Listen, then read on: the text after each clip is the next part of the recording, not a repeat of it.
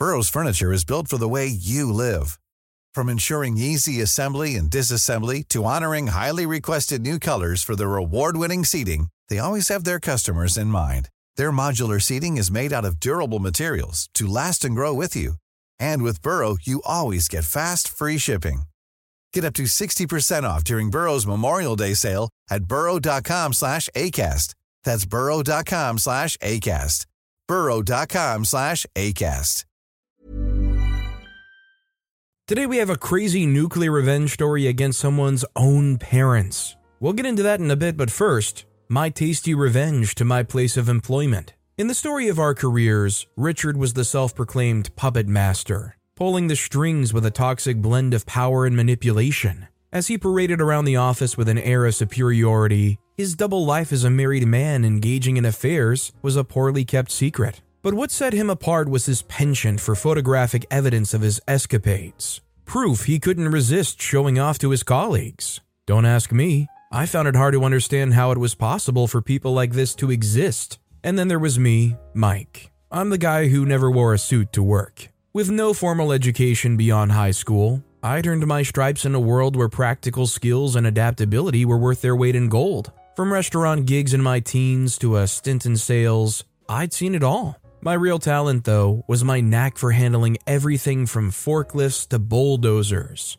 Licenses? I had them all. It was my way of consolidating what I lacked in formal education.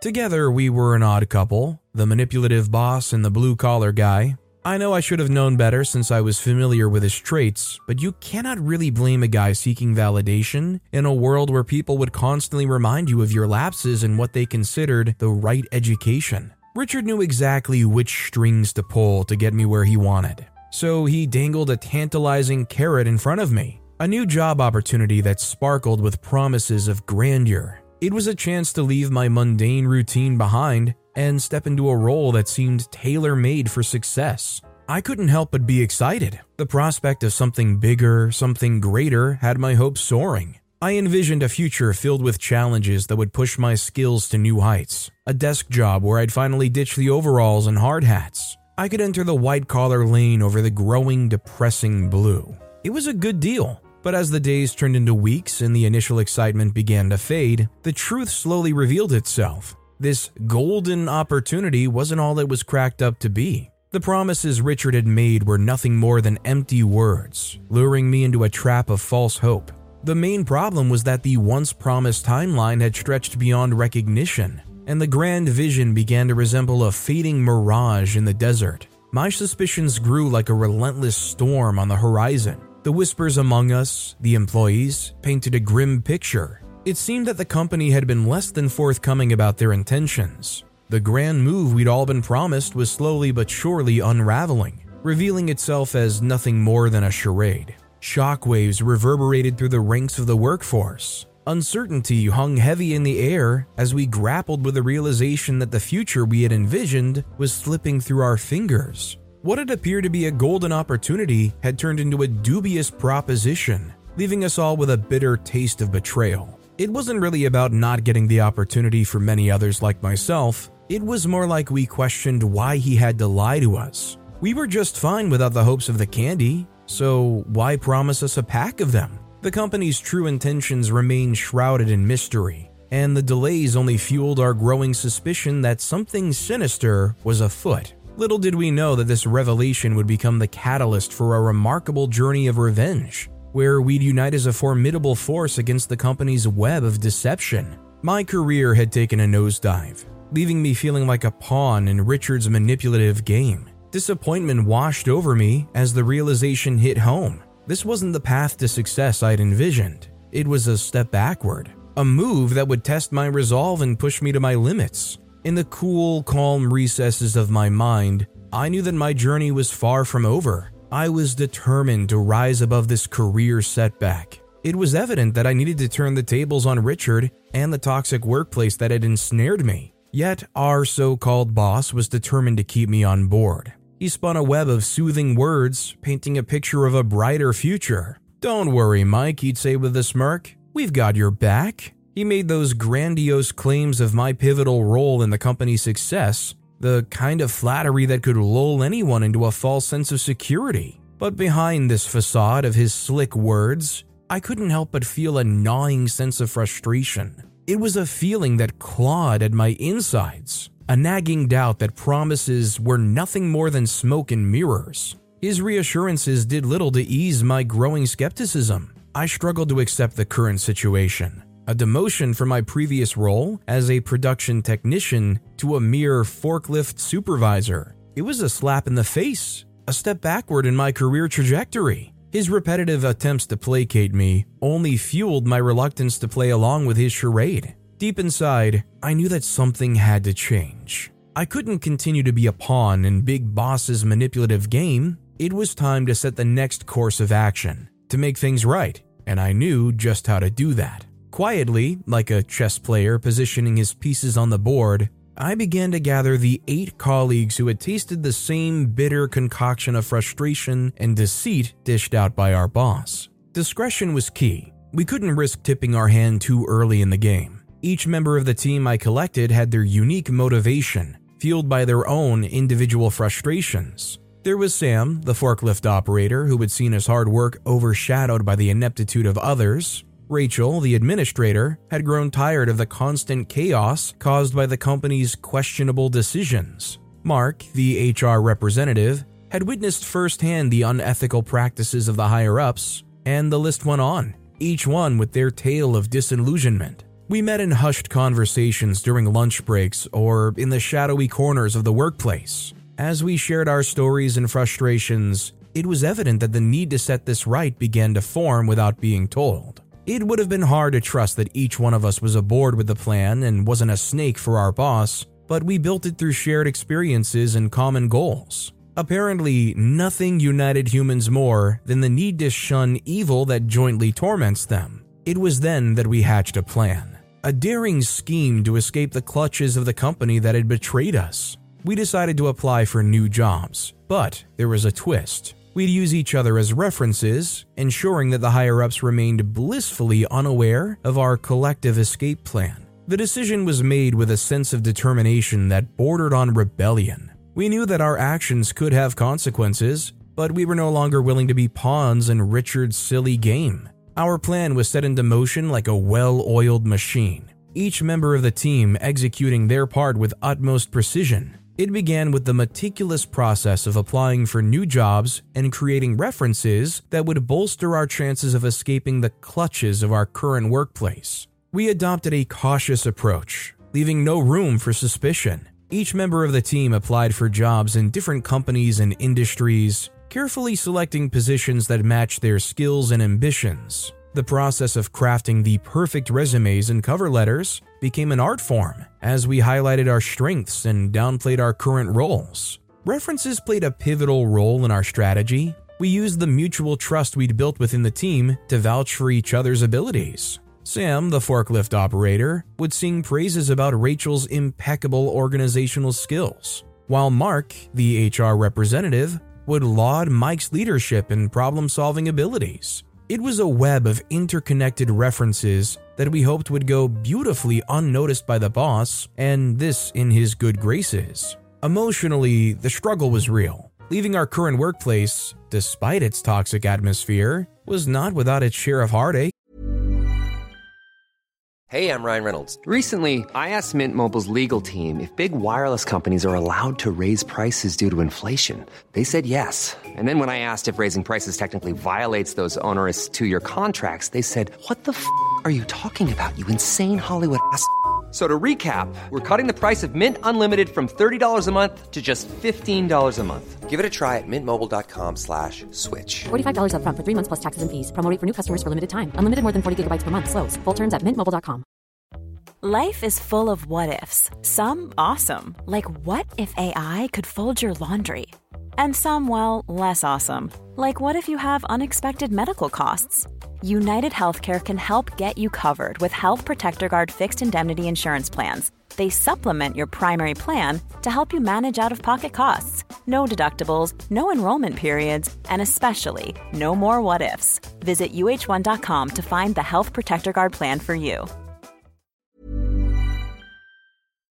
We'd invested years of our lives into this company, and the decision to part ways was bittersweet. The familiarity of our daily routines and the faces of our colleagues tugged at our heartstrings. Yet we knew that this was a necessary step in our quest for revenge. The emotional turmoil served as a reminder of why we were doing this, to break free from a place that had betrayed our trust and stifled our potential. As we submitted our job applications and awaited responses, the tension in the workplace between all of us grew palpable. Rumors swirled, and the higher-ups seemed increasingly uneasy. Of course, we didn't know why or what made them uneasy, but we were aware of our actions, and we feared that they had gotten wind of what we had done. Finding a job wasn't as easy as I'd hoped it would be. Despite my experience and skills, it seemed like the job market was playing hard to get. I sent out countless applications, tailored my resume a dozen different ways, and went to more interviews than I could count. But the offers were scarce, and the competition was fierce. It seemed like a harsh reminder and justification for why Richard could do what he did. I could have thrown in the towel at that point, given into the frustration that often crept in when yet another rejection email landed in my inbox. But that's not who I am. I've always been the type to tackle challenges head on, and this was no different. Every rejection letter only fueled my determination to prove myself once again. My colleagues from the Revenge team were facing their own share of difficulties in securing new employment. Sam, the forklift operator, was struggling to find a job that recognized his skills beyond what our previous workplace had confined him to. Rachel, the administrator, faced interviews where she had to justify her decision to leave a steady job. Mark, the HR representative, had to navigate questions about the abrupt termination of his previous contract. Yet, we pressed on, unwavering in our resolve. We refused to let these setbacks define us or our future. We knew our worth, and we were determined to find opportunities that would allow us to thrive beyond the confines of our toxic former workplace. It was a test of our perseverance, and each day brought new challenges to overcome. Doubt occasionally crept in, but we clung to the belief that our skills and experiences were worth more than the hurdles we encountered. We were a team that had faced the storm of our previous workplace together, and we were confident that we would weather this storm too, emerging stronger and more resilient on the other side. Remember when I said there was unease in the company? Well, turned out that they had heard rumors that people were about to leave the company, but they didn't know who, and the unease was in their desperation to sniff out who they were. As the clock ticked down to our final days at the old workplace, Richard's desperation became palpable. He knew those who were hurting from his actions and inactions. There was no way to deny that. He had initially underestimated our resolve to leave, thinking that a few stern words and empty promises would be enough to keep us on board, but he had sorely miscalculated. He made a series of frantic attempts to retain not just me but the entire team. He scheduled multiple one-on-one meetings, trying to sweet-talk and cajole us into staying. He promised promotions, pay raises, and a brighter future within the company. It was as if he had suddenly realized the value we held, and he was willing to offer anything to keep us from walking out the door. But we'd come too far to be swayed by empty words and hollow gestures. We had seen through the facade of the company's false promises and knew that our worth went beyond the last-minute offers on the table. Each member of the Revenge team had already secured new employment, and we were ready to move on. In our final confrontation with Richard, we were unyielding in our decision. We declined his offers with the same determination that had fueled our escape from the toxic workplace. We made it clear that we were not willing to be manipulated any longer. It was a moment of reckoning, a stand we took to assert our independence and self-worth. He was stunned, realizing that he had lost his grip on us. He had underestimated the power of unity and determination that our Revenge team had harnessed. It wasn't that we knew for sure that where we were going would be better, but we knew where we were, and it was evident that nothing was going to change regardless of the promises. Been there, done that. As we had anticipated, the repercussions of Richard's decisions began to manifest swiftly. With our departure, he was left with no choice but to hire less skilled workers to fill the gaps in his workforce. These new hires lacked the experience and expertise that we had brought to the table. It wasn't long before the warehouse started experiencing a series of operational challenges. Mistakes began to pile up, errors in inventory management became a common occurrence, and workplace accidents saw an alarming increase. It was as if the once smoothly functioning warehouse had been thrown into chaos. The efficiency and precision that had defined our team's work were replaced by confusion and disarray. Customers who had once relied on the company for their supply chain needs started to notice the decline in quality. Orders were delayed, shipments were incorrect, and complaints flooded in. The company's reputation, once solid as a rock, began to crumble. But the repercussions of our leaving the company extended beyond the warehouse's operations. Internally, employee morale hit rock bottom as frustration and dissatisfaction spread like wildfire. The new hires, ill-equipped to handle the demands of the job, grew increasingly demoralized. Externally, clients and partners seeking alternatives, unwilling to tolerate the subpar service they were receiving. Contracts were terminated, and the company's financial standing began to take a hit. The decline in the company's reputation was a bitter pill for Richard to swallow. He had once belittled our skills and contributions, thinking that he could easily replace us. Now, he was facing the harsh reality of his choices. The warehouse that had once thrived under our leadership struggled to stay afloat. For the team, as we settled into our new jobs and watched from a distance, we couldn't help but feel a sense of vindication. As I settled into my new role as a machine operator, a sense of satisfaction and contentment washed over me like a gentle breeze on a warm summer day. It might not have been the career path I'd envisioned when I started my journey, but it was a fresh start, and I was determined to make the most of it. The hum of the machines and the rhythmic movements became my daily companions. There was an art to operating them, a precision that I found oddly soothing. It was a stark contrast to the chaotic end of my previous job, where promises were broken and trust was shattered. I had once aspired to climb the corporate ladder, to reach the upper echelons of management, but life had a different plan for me. Here on the factory floor, I discovered a sense of fulfillment I hadn't expected. It wasn't about the titles or the prestige, it was about the work itself, the satisfaction of a job well done. Each day on the job, I was reminded of the resilience I'd built over the years. I had faced career setbacks, deception, and betrayal, yet here I was, still standing and moving forward. It was a testament to the strength of character and determination that had carried me through the storm. The friendship and oneness among my new colleagues were unlike anything I'd experienced before. We shared stories, laughed at the quirks of the machines, and supported each other through the long shifts.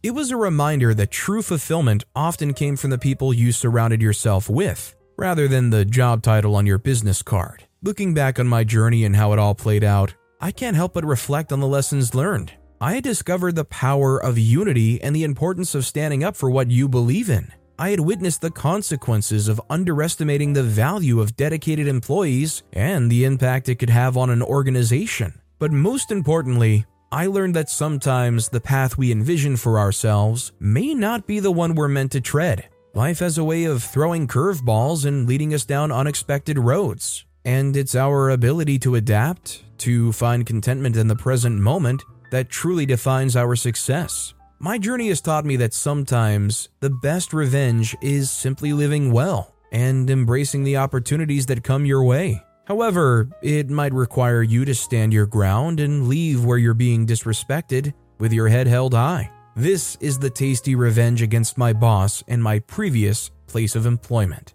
I agree a lot with what OP's saying here. Bottom line, if you think a certain direction is your path forward in life, but you find yourself stuck in a position where you're not getting treated with any respect, you're kind of treading water and kind of miserable, don't be afraid to pivot to the next great thing for you. Our next story is why I couldn't stand my parents. It wasn't hard for me to discover the pain that love always carried with it. I'd known not to give my heart out to anyone from a young age. I just didn't think to apply the same principle with any of my parents. I grew up reading romance novels that made me believe that I could only ever be the product of true love. I can't recall a time when I saw my parents act mushy and love around me, but I never doubted their feelings for each other. They had to have been hopelessly in love if they had a child together, right? Wrong. They were both business partners, united by the goal of raising their only child, me. My mom was an orphan. She and her sister grew up with a particularly nasty aunt. She was love-starved in every way and craved for the slightest attention she could get from anyone. She'd had a serious boyfriend she'd been with for a couple of years before she met my dad, but he continued to hurt her and she couldn't take it anymore. Then she met my dad and decided to end things. They got into what we now call a situationship. They caught feelings, but they weren't anything concrete. They knew they weren't serious about each other, so they never made the false promises that couples of nowadays made to each other. They knew exactly why they were holding on to each other. My mom wanted someone she could talk to and would make her feel important. My dad needed a babe, so his friends would finally accept that he wasn't hung up on his ex. Things worked out for them. There were no hitches in the relationship since there wasn't too much of a commitment for either of them, but they made a mistake. A really costly one. My mom was so heartbroken one night, and I guess she thought that she needed some comfort. For some reason, the only person that she could think of was my father, so she showed up unannounced at his door. As a gentleman, he let her in.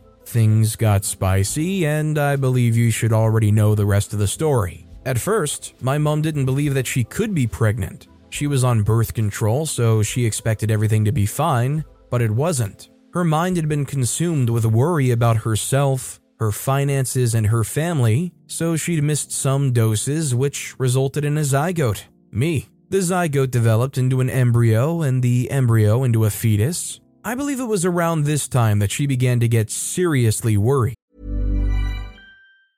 Small details are big surfaces. Tight corners are odd shapes. Flat, rounded, textured, or tall. Whatever your next project, there's a spray paint pattern that's just right. Because Rust-Oleum's new Custom Spray 5-in-1 gives you control with 5 different spray patterns. So you can tackle nooks, crannies, edges, and curves without worrying about drips, runs, uneven coverage, or anything else. Custom Spray 5-in-1. Only from Rust-Oleum. A couple of pregnancy tests later, and a consultation with her gynecologist, she finally accepted her fate. Then she spoke with my father. As decent people, they never once considered not having me. I'm sure that they must have been scared as heck, because the surprise of responsibility, but they took it in stride. My dad decided that he'd get married to my mom to save her from the embarrassment and raised shoulders of hypocrites. He also wanted to support his child. My mom needed him around as much as he said he would be around. Her aunt, who was a devout Catholic, would have killed her, not literally, if she had discovered that she had engaged in the temptation of fornication. And she didn't possibly have the funds or the time to raise a child on her own. They got married as soon as they could, which must have raised suspicions I believe would have been confirmed when she started showing. They did their best to make me feel loved and valued. They cared for me like they'd intended to have me all along. And for my sake, they stayed together. But now, I can't help feeling that they looked strained and tired around each other. They managed to keep up the pretense till my early teenage years, when it became clear to me that I'd been living in a fantasy. I'd like to think that they couldn't keep up the fakeness any longer, but maybe I was the one who'd started to see clearer. It wasn't that they started to fight openly or make nasty remarks or anything extreme. I began to notice the little things, like how they sometimes stayed in separate rooms. And when they did stay together, they were strictly on opposite sides of the bed, like a demarcation had been put in place. They rarely ever went anywhere together. When I was younger, we used to have family dinners at nice restaurants. But soon, when I was taken out on a treat, I was either with one or the other. My mom always referred to him as your father when she was talking to me, or your father when she was talking to anyone other than me. He referred to her as Anne all the time. There were never any pet names or actual show of affection. Initially, I thought something had gone wrong that I hadn't figured out. Maybe my dad had cheated on my mom, or my mom had said something to my dad that she shouldn't have, and I was low-key worried about them. That was until I overheard them having a discussion when they didn't know I'd returned from school early. I'd finally made it to the top of the honor roll, and I was overjoyed. I rushed to let them know because they'd promised me a new school bag if I could do it, and I had. We all carried spare keys to the apartment with us in case we didn't meet anyone at home. This time, the door was unlocked, so I let myself in. I was going to jump into their room to surprise anyone who was around and share the good news, but I was held back by the heaviness in the voices I could hear from the bedroom. "It's okay, Anne. Stop crying," came my dad's voice. "I'm just trying to let you know that I wasn't trying to entrap you with any of this," my mom responded. She clearly sounded shattered, like she'd been crying for a while. "I never said that. I know you didn't." "But your mom did. She hates me and she's not to blame. I could have been smarter. I shouldn't have come to you that night. I shouldn't have been comfortable missing those pills." She stopped to sniffle and blow her nose. "You don't have to pretend. We could have had better lives. You wouldn't have been stuck with me. I know you regret this too." Note, I had never met my grandparents from my father's side. "I have my moments," he said in a calm voice, "but we have to keep it together for her. We're all she's got." My brain started whirring. I couldn't even eavesdrop properly anymore. Was I the her? What was going on?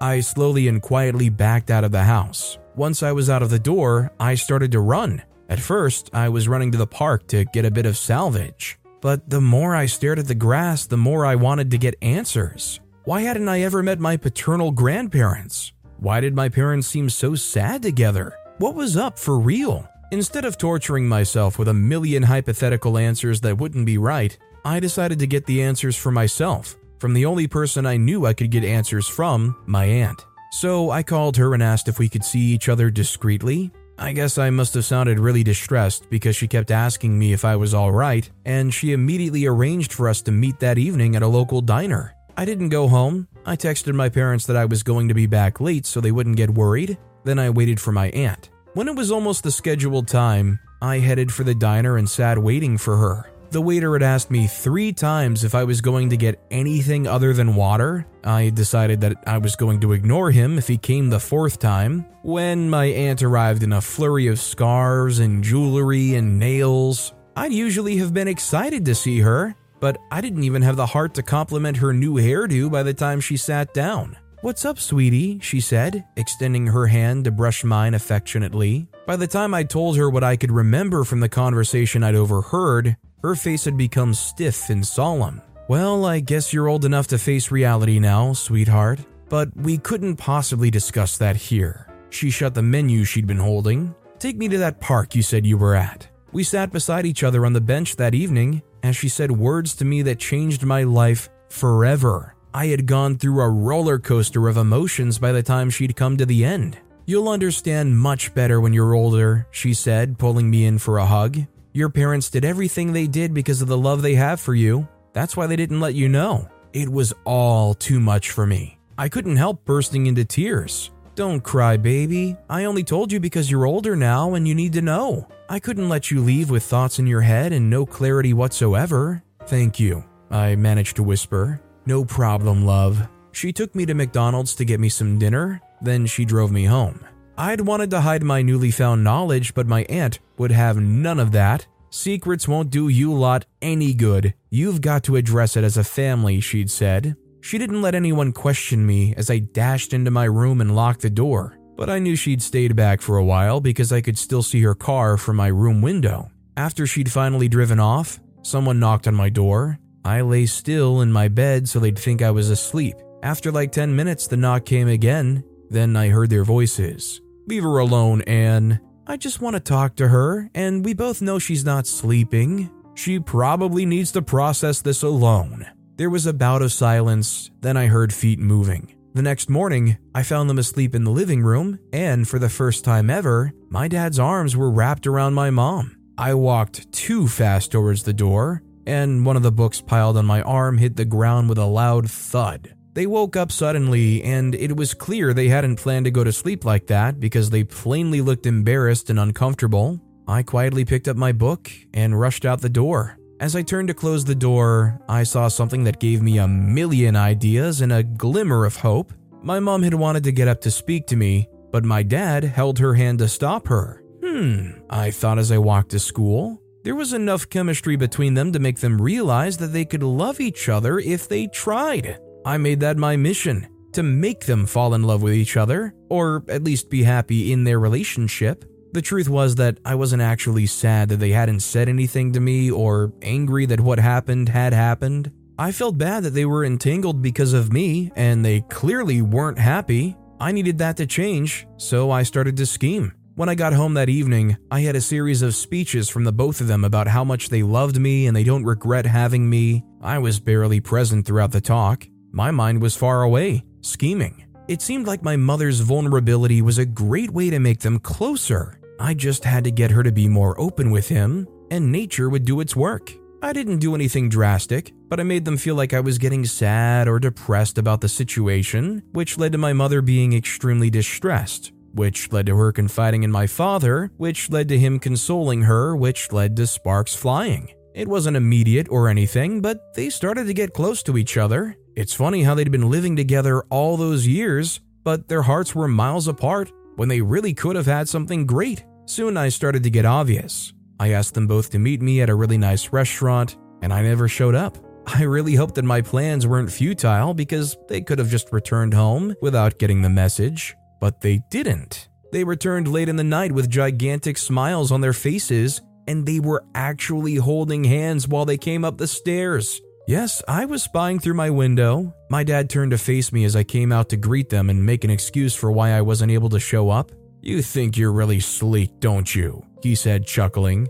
I feigned innocence. "I have no idea what you're talking about." "Is that right?" my mom said, smiling. And together, with no warning, they actually carried me onto the couch and started to tickle me at my weak spot, the bottom of my feet. They'd clearly planned the sabotage before they came home. Then my mom got out a gift they'd gotten me, a necklace with the words "Daughter of the Year" engraved on it. I broke into tears, this time happy ones. Then we had an actual talk about everything, one where I was present and I told them how I felt, well, a part of it, and they told me how they felt. After that, everything was pretty much rosy. I actually started to feel like I had a family that I was a part of. That is, until I found out that they were still pretending for my sake. I didn't mean to snoop around or anything. My mom had left her phone on the kitchen counter beside me when she received a WhatsApp chat from my aunt. "Mom," I called out, "Aunt Maggie sent you a text. It says..." I couldn't complete that sentence because my heart broke into 1,000 tiny pieces,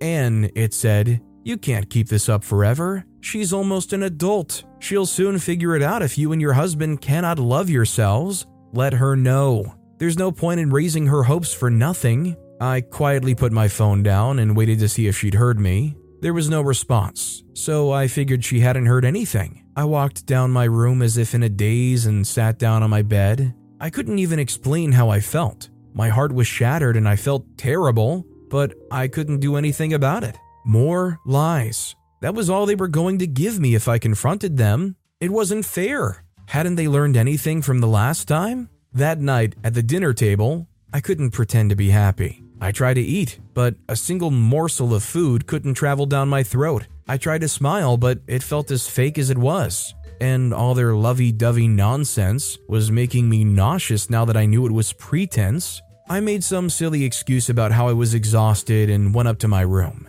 Even there, I couldn't rest properly. I cried repeatedly throughout the night, and by the time I'd woken up, I'd made up my mind. I couldn't stay with them any longer. I needed to leave as soon as possible for the sake of my mental health. I couldn't stay around them. I couldn't stand them. I knew it would hurt them if I left, and that was exactly what I wanted. But where to? My first thought was to go to my aunt, but I scrapped that. She was way too reasonable. She'd have let my parents know where I was. I didn't want that. I wanted them to be left in confusion just as they had done to me. I wanted them to suffer, at least for a little while. Then it hit me. I was going to stay with my best friend's older sister, if she'd have me. My best friend's sister, Priscilla, had made enough to move out of their house and now had her own apartment. After a long time of pleading and explanations, she finally gave in, but she said she'd only keep it a secret for a week. So I took some of my essential stuff and clothes for a week and snuck out of the house early that weekend.